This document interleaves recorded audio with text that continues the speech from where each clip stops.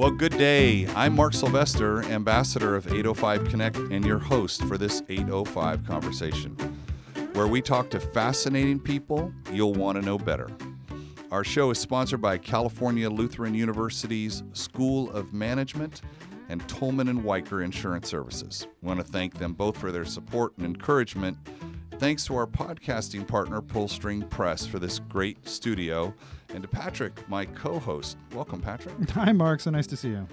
So today's guest is Derek Carlson, who's also a sponsor of 805 Connect, the business manager at Marborg Industries. How are you? I am doing fabulous. Thank you very much, and Mark, is it business manager? That's the right title? You know, that's the right title. We're a little short on titles around Marborg, so you can just call me whatever you want. It's more about what you get done than what they call you when you're doing it. I love that. That's a great theme for the show. So, Derek, I know you on the mat. We're both black belts, and we talk about black belt type things, but you have been at Marborg for, 15 years now? Is that right? Pushing 19 years now. 19 years. Yes. So I've been there for quite a while. I have been there really since I graduated from college out at UCSB. After I graduated, I was studying environmental studies with an emphasis in environmental law and corporate finance, and I was interviewing with some environmental consulting companies locally and out of town, and one of the companies I had interviewed with got a call from Marborg, and they said, we have this project, we're negotiating contracts with the county, and we need some help with a recycling study. And the consultant said, well, I'm pretty busy right now, but I just interviewed some kid from UCSB that'll probably work for free. Let me give you his number. And so they did, and they called, and I said, I would love to come down to Marborg. Anything to stay in Santa Barbara, right? The gig at UCSB was up, and it certainly beat the alternative of heading back to the greater Sacramento Valley, which is where I was from. So I jumped at the opportunity, and one thing led to another, and I have been there ever since. So it was a great opportunity, a gift that keeps on giving. I love that. Now, tell me a little. I mean, for those in the area, we see the brown Marborg trucks, and we've got the recycle bins and that all around us. How long has Marborg been around? Well, Marborg's been around since the late 20s, early 30s, as far as the business of picking up the trash. It's really a great story.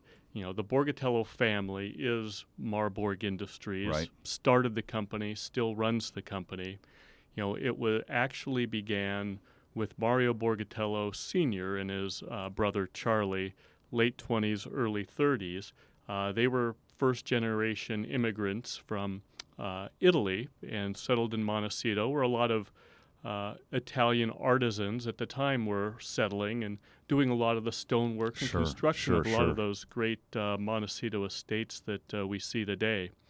And, their story is a little tragic. When they came here, their father died in the Spanish influenza epidemic when the boys were, Mario, I don't think was even 1 year old yet when his father passed away, and his mother had to support them on her own. She took in boarders that were also mostly immigrants coming to Santa Barbara to find work. So that's kind of how they paid for themselves. And all the kids had to help, make ends meet. So Mario and his brother Charlie also had three sisters who are all still here, alive in Santa Barbara, all over 100 years old. Oh, my gosh.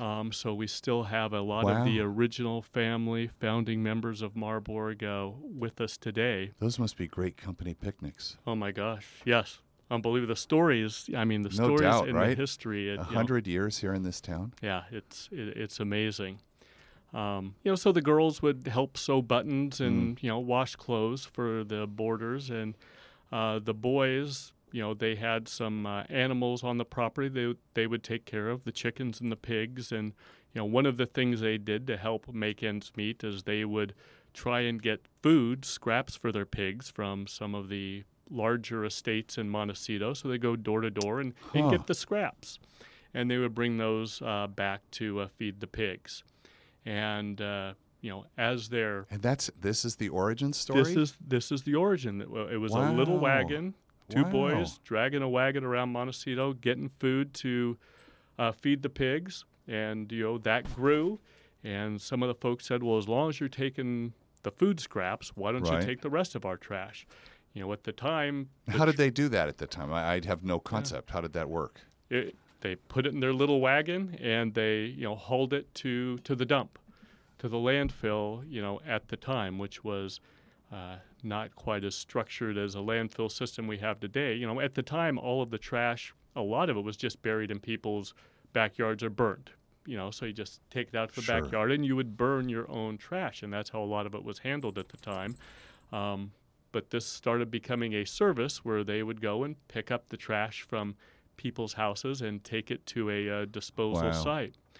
And, being a time of, the Great Depression, they would also go through the trash and get anything that was recoverable and recyclable out of it. So, long before these Vogue recycling, facilities came into place, it was a matter of, life and necessity during these tough times of getting what you could out of the like scrap metal trash. And all of that. Scrap metal, glass, and a lot of it was reuse of products that were being thrown out, including the food scraps, which would go as food for the pigs. Wow.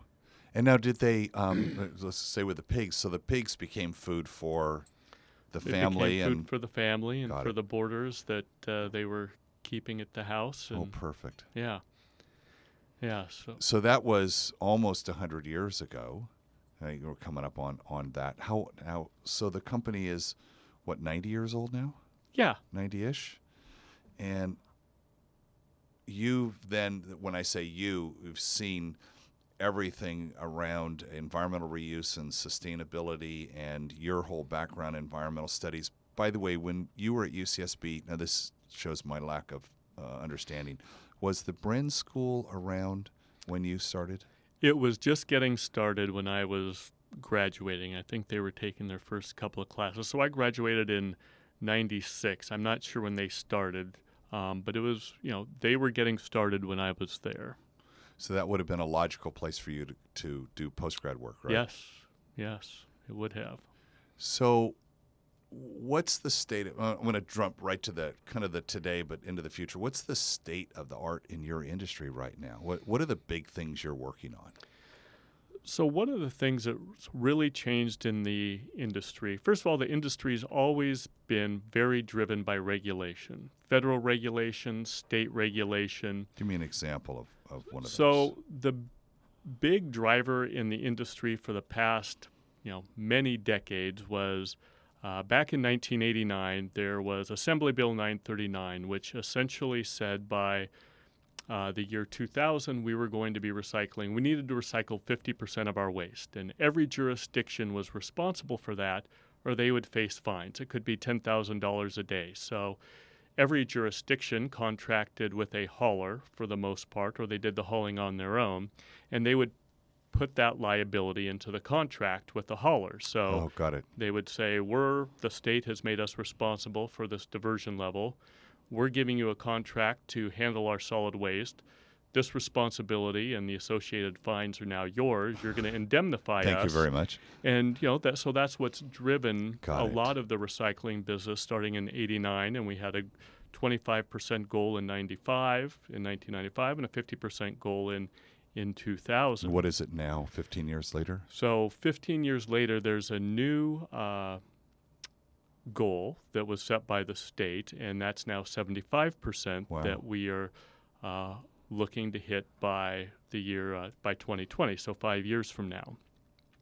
But what's really changed in these regulations is before we were mostly regulated by the California Integrated Waste Management Board with recycling type goals. Now that's been supplanted by air emissions, air quality goals that are much broader, but do have a lot of focus on solid waste. So in 2006 was the Assembly Bill 32, which is the Global Warming Solutions Act, which had a wide range of requirements for businesses and the state in general. But it specifically spoke to waste management and solid waste because in the state of California, the second largest generator of methane in the state is landfills. So the second largest Really? So they man-made they generator. off gas? Yes. Huh. So the decomposition of all of our waste, a lot of methane is generated from that by burying that waste. And so it became a heavily regulated area, wasted as far as air quality Meaning you is have concerned. it's your job now to figure out what to do with the methane? So, yes. So now Got it.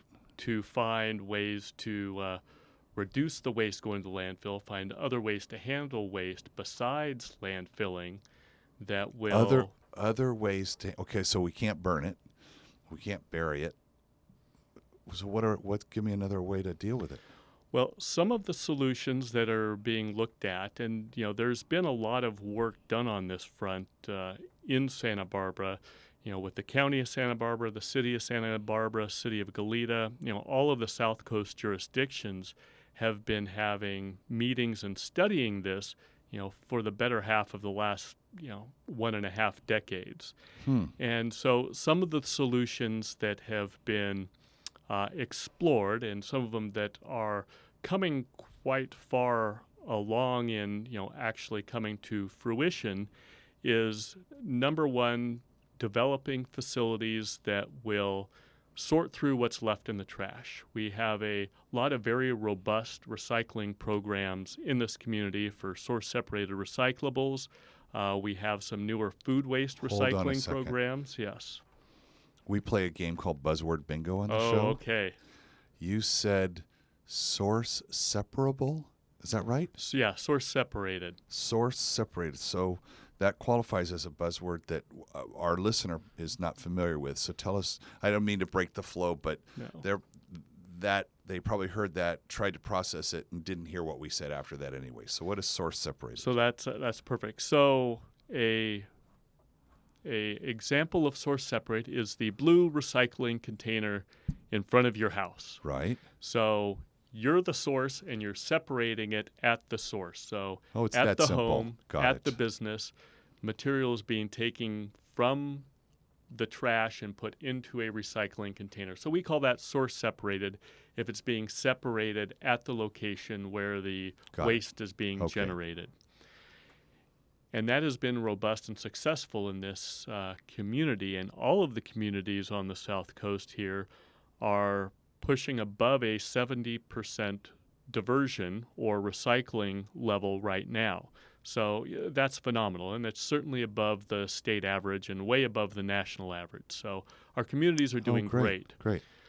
But the goal now is to get to 75%. Right. And as anybody in business or anybody that's ever tried to reach any goal knows, a lot of ground can be made up early in a process or a project in a business. Sure. And getting that last 25% or 10%, you're putting 90% effort to get that last 10% That's where return. that's where you're at right now. So that's where we are in this game now. And so one of the first things that we are looking at is how do we get the rest of the material that's in the trash that doesn't need to be in there.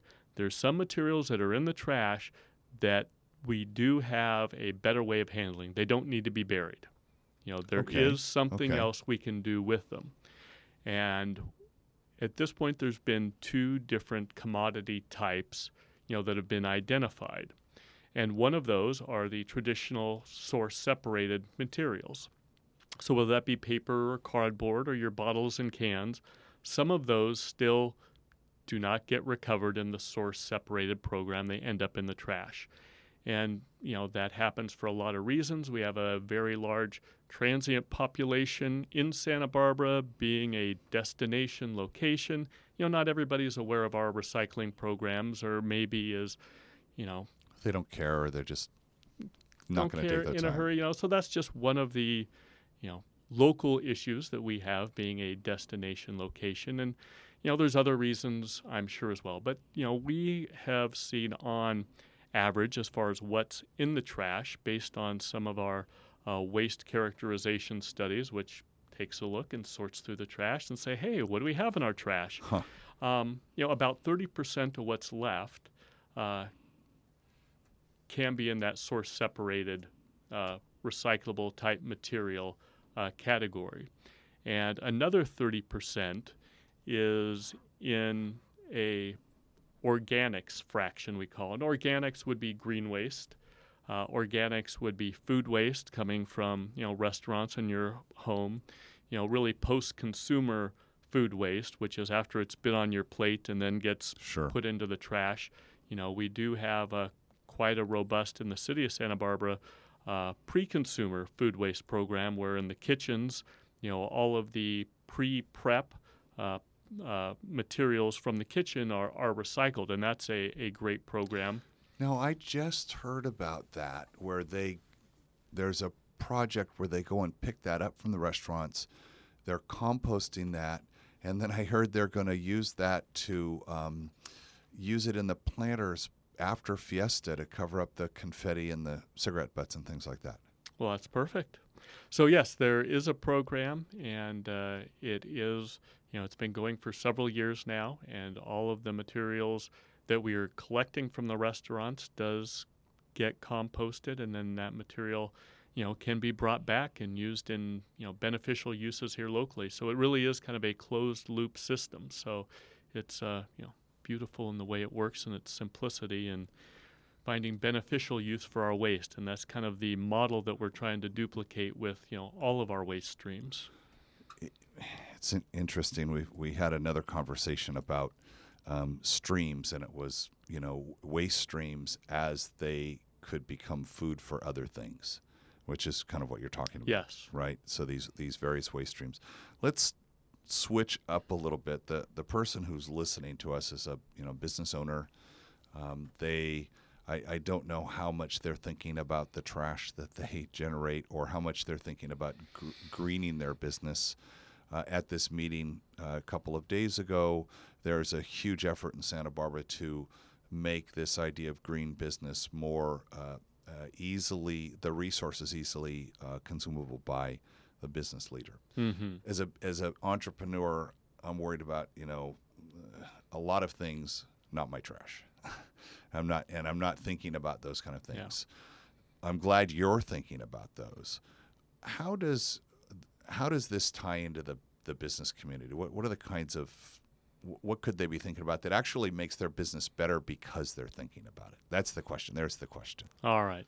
So the most practical, simple answer to that for your solid waste decisions is, recycling is a lot less expensive for you as a business owner than your trash service. So if you want to save money, you're going to recycle more and you're going to throw away less. And that's going to increase our source-separated recyclable pile. That's going to get less of the organics and the traditional recyclables out of the trash can, and it's going to save the business owners money. And, so that's a very, a simple way to look at it, and probably the easiest way to get involved with quote-unquote greening your business.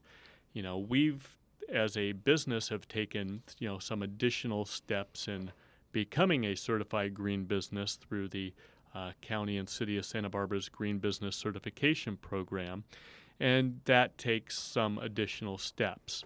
And most of those steps take initial capital, which is going to save you money down the road. So, you're changing... A little bit of investment. It does take investment. If you're going to change light fixtures, if you're going to, be looking to use some alternative energies, if you want to get hooked into the city's reclaimed water system. All of these options are greener options. They're less expensive options if you're willing to pay the capital up front and look at the return. And usually the larger the business, the quicker the return. So, it's just how much you use those resources. And then there's arguments to be made for the marketing the marketability of your business and showing that you're a responsible business. And in Are you community, seeing that more? yes. I mean, I've just seen it as a consumer, Just as a citizen, more yeah. and more, that people are looking to, be a valuable part of the community, and different people have different ways of, showing that value, and a lot of people are doing it through responsible business practices. And that may be through how they're taking care of their employees, it may be Sure. how they're taking care of the environment, and it may be how they're giving back to the community through nonprofit groups, through employees participating in cleanups or other volunteer efforts. But I do see it as something businesses do, and something as it's something that employees look for too when they're looking at businesses. I know when we're recruiting for positions, we like to share what we stand for as a company, and the people that we interview certainly like to share with us what they stand for as Sure. a person and what they want to be a part of. So I see value in it personally. Now, I hadn't thought about that as a marketing tactic. We think about provenance and where things come from and craft, and right now we want to know that where the food came from. I want to know the name of the farmer. I want to know all of those kinds of things. So what I heard was that knowing that that business has responsible practices across the board, including what they're doing with waste management, which you don't normally think about. Absolutely not. No. Right? You're in one of those businesses. It's hard to find the spin on that, right? Well, usually the less that you think about us and hear from us, the better, right? Everything's happening according to plan. You put it out, it gets taken away.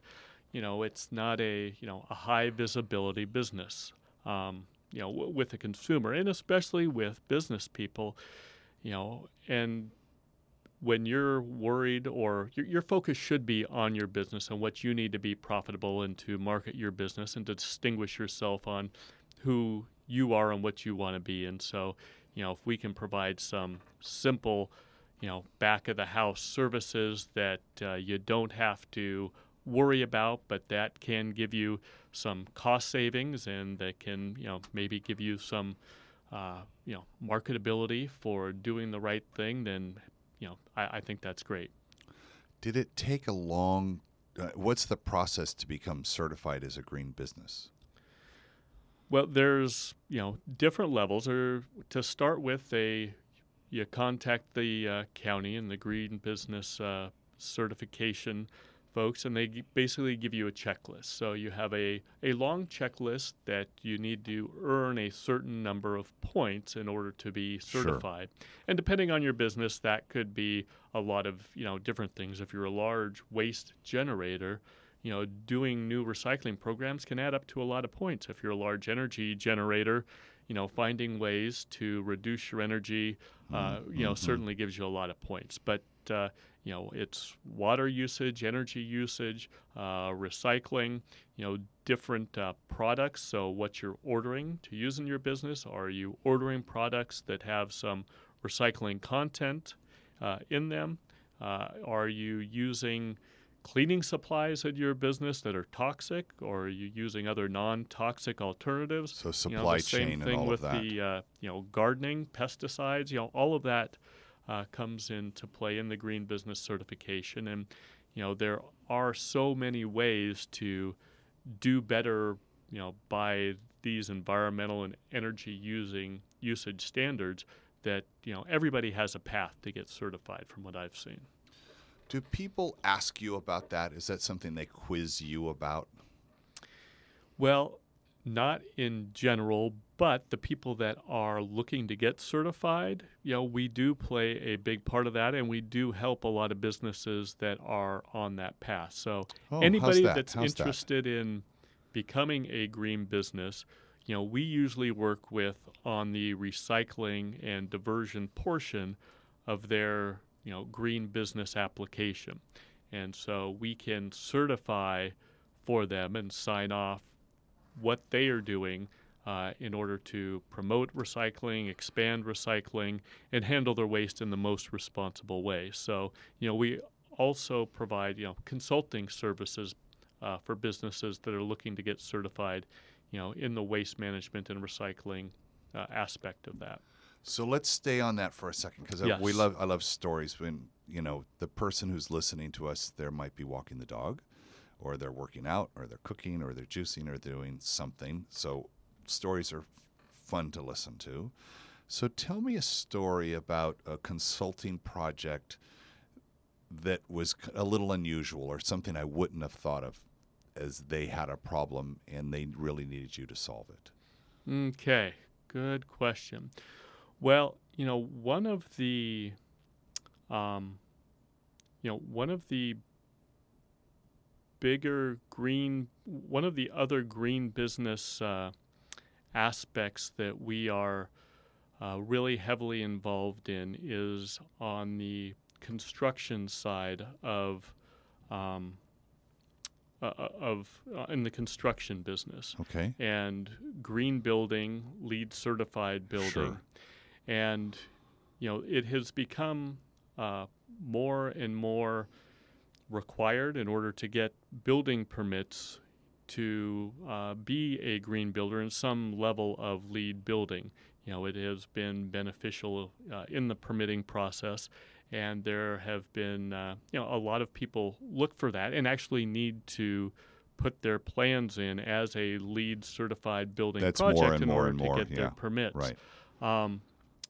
But we also find a lot of folks that come in making those commitments, perhaps to the planning department to build that way without having a full understanding of what that actually means. So we do spend a lot of time on projects in the construction industry and going through their specific loads. So we actually go out to those sites and look through the trash, what they're generating, what containers they may need, and have special recycling services at our recycling facility downtown, where we will hand sort through all of the construction materials in order to get them to those LEED green building certifications. So just like the restaurant gets the case of onions and I've got to cut off the ends, and I'm a chef, so I'm going to always go to the food story, and then the onion skins and that's the pre-consumer waste you were talking about. So you separate that out. You have a way to separate that. The restaurant does that, and you have something to do with that. So there's a lot of waste in food. I mean, the pre-consumer stuff. There's a lot, and then the post. It's unfortunate. So you just got me thinking about building a house or building a building. There's a lot of construction going on in the whole region now. We're not just Santa Barbara. We're Ventura and San Luis. Are there people thinking about not just building a green building, because I get that, energy efficiency, all of the things that means, but the actual building process is green? I'd never thought about that. Is that what you're talking about?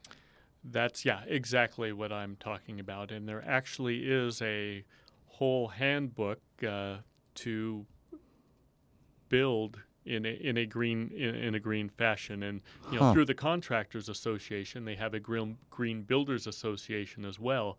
The focus is just on this, and so there are builders that just are green building certified, and they follow the handbook, and they only build green buildings, or that is their focus. And it is now a very documented and regimented way to do construction. It's not just a ethereal feel-good statement. What percentage would you say of the builders that do it? Are because we started off by saying there is investment. Now, unfortunately, recycling and being sustainable does cost a little bit more. Hybrid cars a little more. There's all of those things are still a little bit more.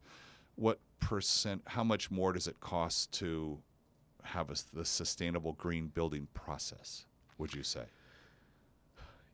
It depends on what level you want to build to. So you can go from, platinum status, which is the highest. There's gold, there's silver. So there's different levels of, LEEDs But certification that's that the you can get. resulting building, though, Yes. right? Is there also LEED certification for the process by which the building is built? Well, it's one and the same. Okay. Okay, got it. It's one and the same. So for people that want to be certified, it's how it's done results in how it's rated at the end of the day. Okay, so I didn't know that. So see, there we go. We learned something. How much?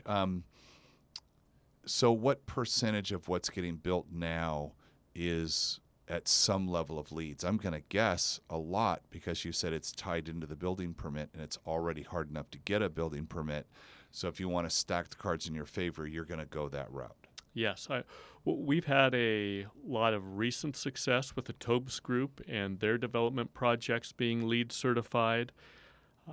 Everything that I'm aware of that we've been involved with at UCSB has been LEED certified. And, those major projects that are currently in development, are all LEED certified projects. So it's, for the amount of development we have here, which is relatively little for Sure. most communities, the amount of LEED certified projects is way above average. So that's business, and that's commercial and residential, right? Yes. So what is, I'm thinking of the other kinds of things that Marborg does that we wouldn't normally associate with the blue, green, and gray cans in front of our house. What other things do you guys do that can kind of contribute to the things I don't have to think about it? You are. What are some of those things? Well, some of the things that get forgotten that I will just mention is that, we also pick up all of your batteries and cell phones and we just don't throw those in the trash? They don't throw those in the trash. Yeah, the universal waste, anything with a cord can't be thrown in the trash. So, and actually batteries and cell phones we pick up every day that we pick up recycling. So those can just be put in a plastic bag, put on your recycle cart. The guys have a separate container on their recycle cart. They'll take those and put those in there. We also offer free cleanups twice a year to every residents that we service. And so, you can put out large items, replace a water heater, a couch, a mattress, a computer, clock radios, whatever it is you have, you can call us twice a year and we'll just come by and just pick for that free. on Everybody. All those hard to handle items, whether it be, electronics, large items, just call. We come and pick those up for free. And a lot of that stuff is stuff that a lot of times gets illegally dumped. People don't know what to do with it. So there's an outlet for it. There's a free outlet for it, and it ends up getting recycled as well. So give us a call. We take care of that for free. So do people buy this trash from you, buy the recycled material from you? Is there a market there? So there is a market. There's a volatile market for it. So, there's a market for the aluminum cans, the glass bottles, the plastic containers, and there's a market for some of the cardboard and paper. And, those markets go up and down. So some plastics they take sometimes, and, other times it's at a, zero value or you're paying to get rid of them. So, and a lot of it has to do with the petroleum prices and what's going on with oil, because a lot of these recycling of the plastics, especially anything other than a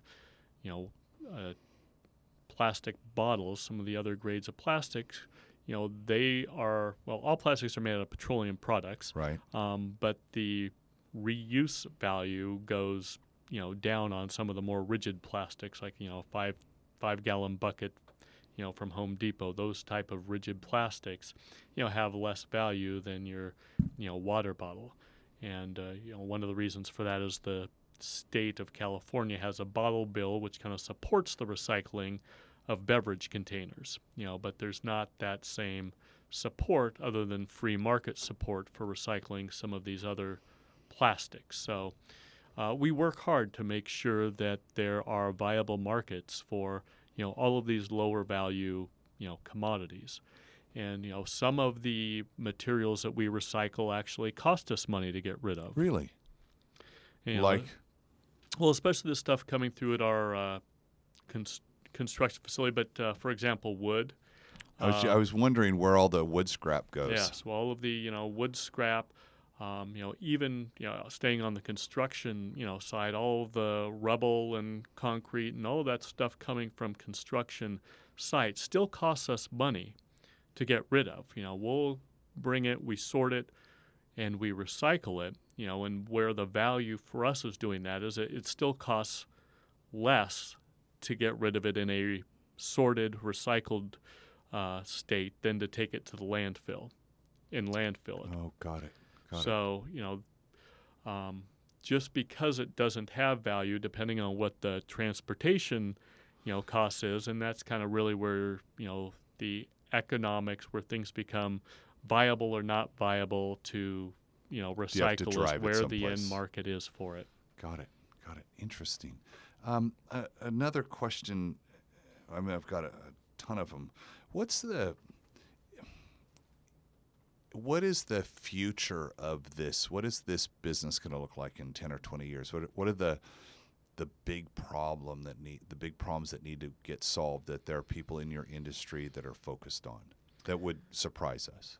Yeah. I think where the industry is going is, what we can do with the trash beyond just recycling. I believe it may become more of a energy-based business on taking the trash and creating energy with it. It being, the industry itself and being a hauler in this business, from starting from a couple of kids pulling a wagon to having a few trucks going around a neighborhood, it's really become a infrastructure-based business. And it's on the facilities that handle the waste, that process, that recycle, that create energy, versus the collection. The collection's a necessary part of it, but it is not what the business is anymore.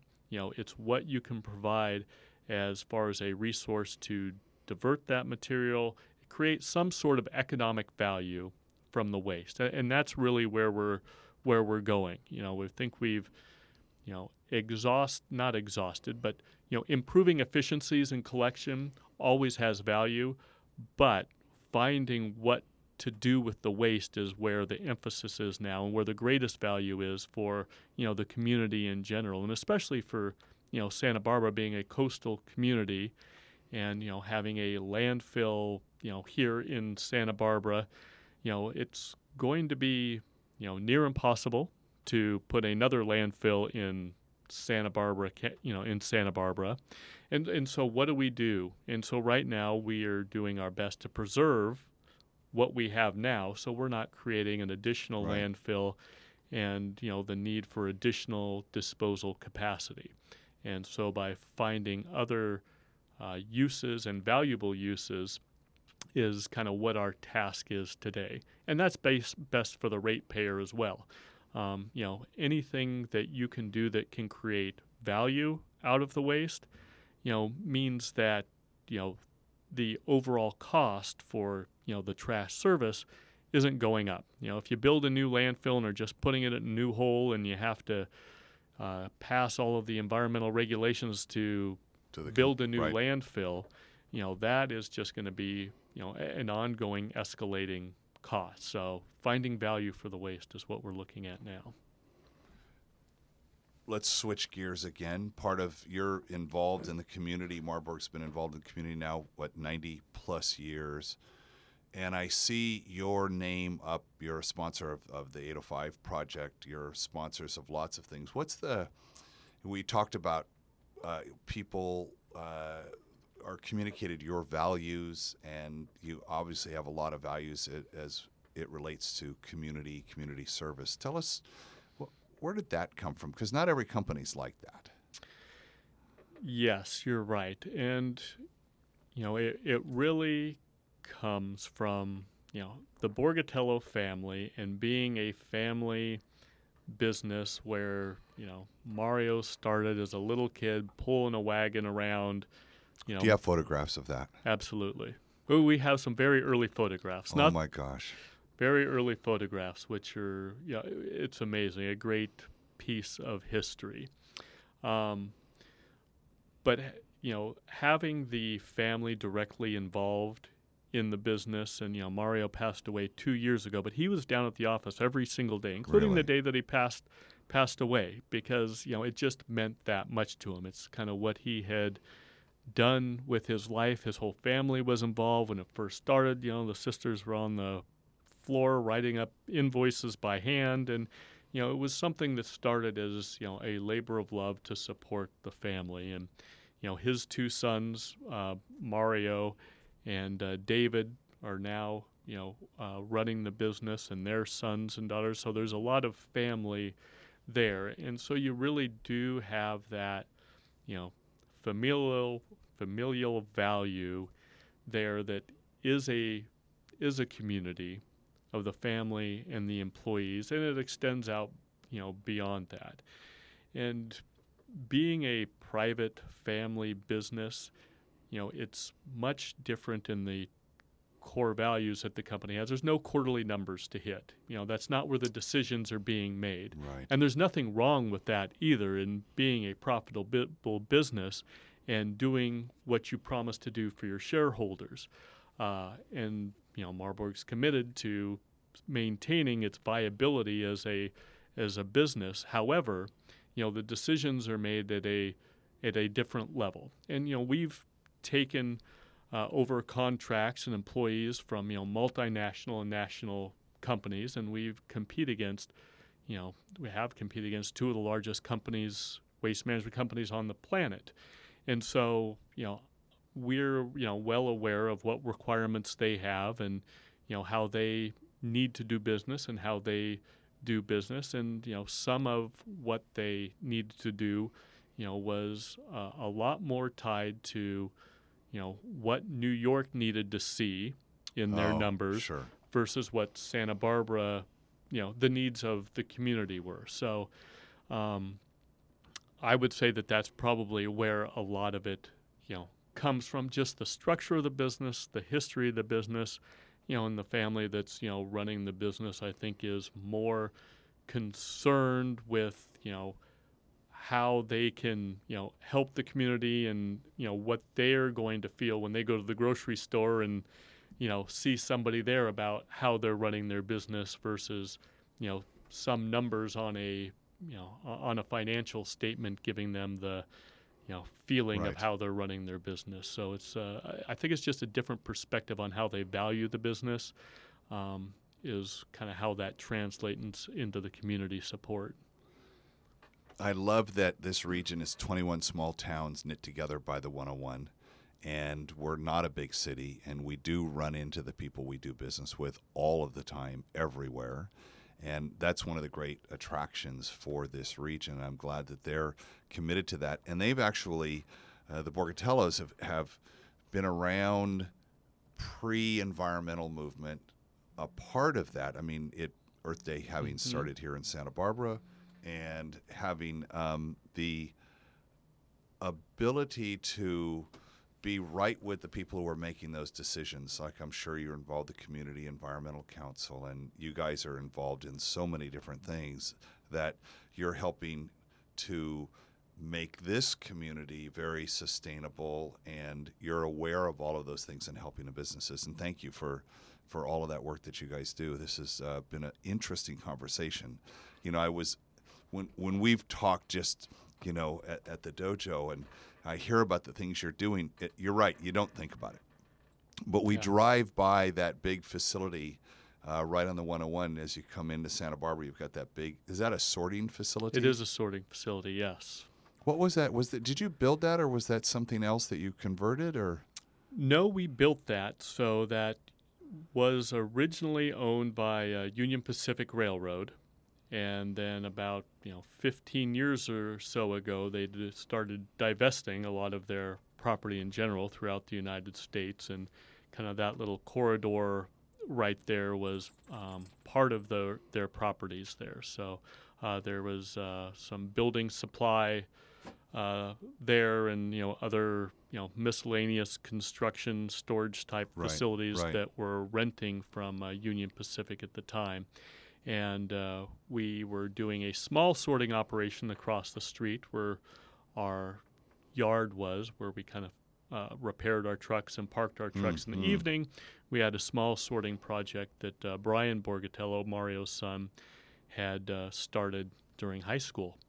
And so as that recycling program expanded and Union Pacific put that property on the market, we purchased that with the vision of developing this construction and demolition recycling facility, and we built that. So that's the main focus of it, is to serve that construction.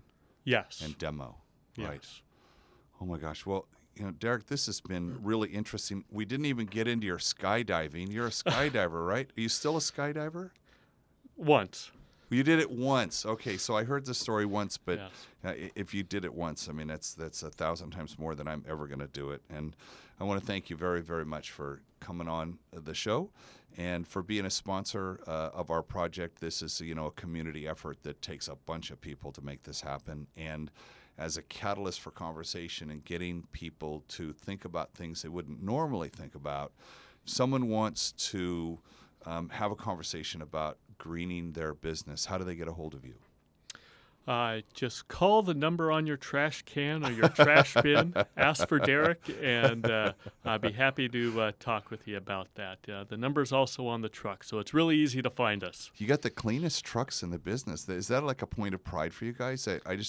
It's amazing. Trash trucks are clean trucks. It's not only a point of pride for us, but I hear from other people in the community saying, I saw your drivers, they were, pulled over the side of the road for lunch and polishing their tires. It's a source of pride for the guys on the route as well. It's their office, and, it's Sure. their business, and it reflects, on them, their service and how they present. And, it really is something that flows through the organization. There's pride. A lot of pride in the trash service, which normally you wouldn't think of when you think about trash in general. But the people that are picking up your trash have a lot of pride in that job. Well, thank you very much, and on behalf of all of us who use that service, thanks for being so efficient at it. So one of the things we get to do in the show is we get to name the episode. So we get to come up with a fun name for it, because people don't know who we are, but if we've got an intriguing title or something like that. So I'm trying to think of something. There's something about green business in there, or what you're not thinking about. What do you got? Something come to mind? Something coming to mind. Let's see. How about... We'll think about that. We'll listen to the show again, and we'll come up with something clever. And we've got people all the way to the end. So I want to thank again to California Lutheran University School of Management and Tolman and Weicker Insurance Services for sponsoring the show, our podcasting partner Pullstring Press for this great studio, and Cielo 24, who provides the searchable captions for our show. The 805 Connect project is supported by partners and sponsors throughout the region. We want to thank them as well. More information on our partners at 805connect.com. So now remember, we could use your support for this show. We're getting started here, and the way that we get into the new and notable section of iTunes is by getting reviews and subscriptions and people giving us rankings. So if you've just finished listening to our show and you were inspired, you got some information, please go into iTunes right now, give us a good rating, leave us a little comment. That'll be important. And then tell a friend that you learned something interesting today. So until next time, this is Mark Sylvester, your host for 805 Conversations.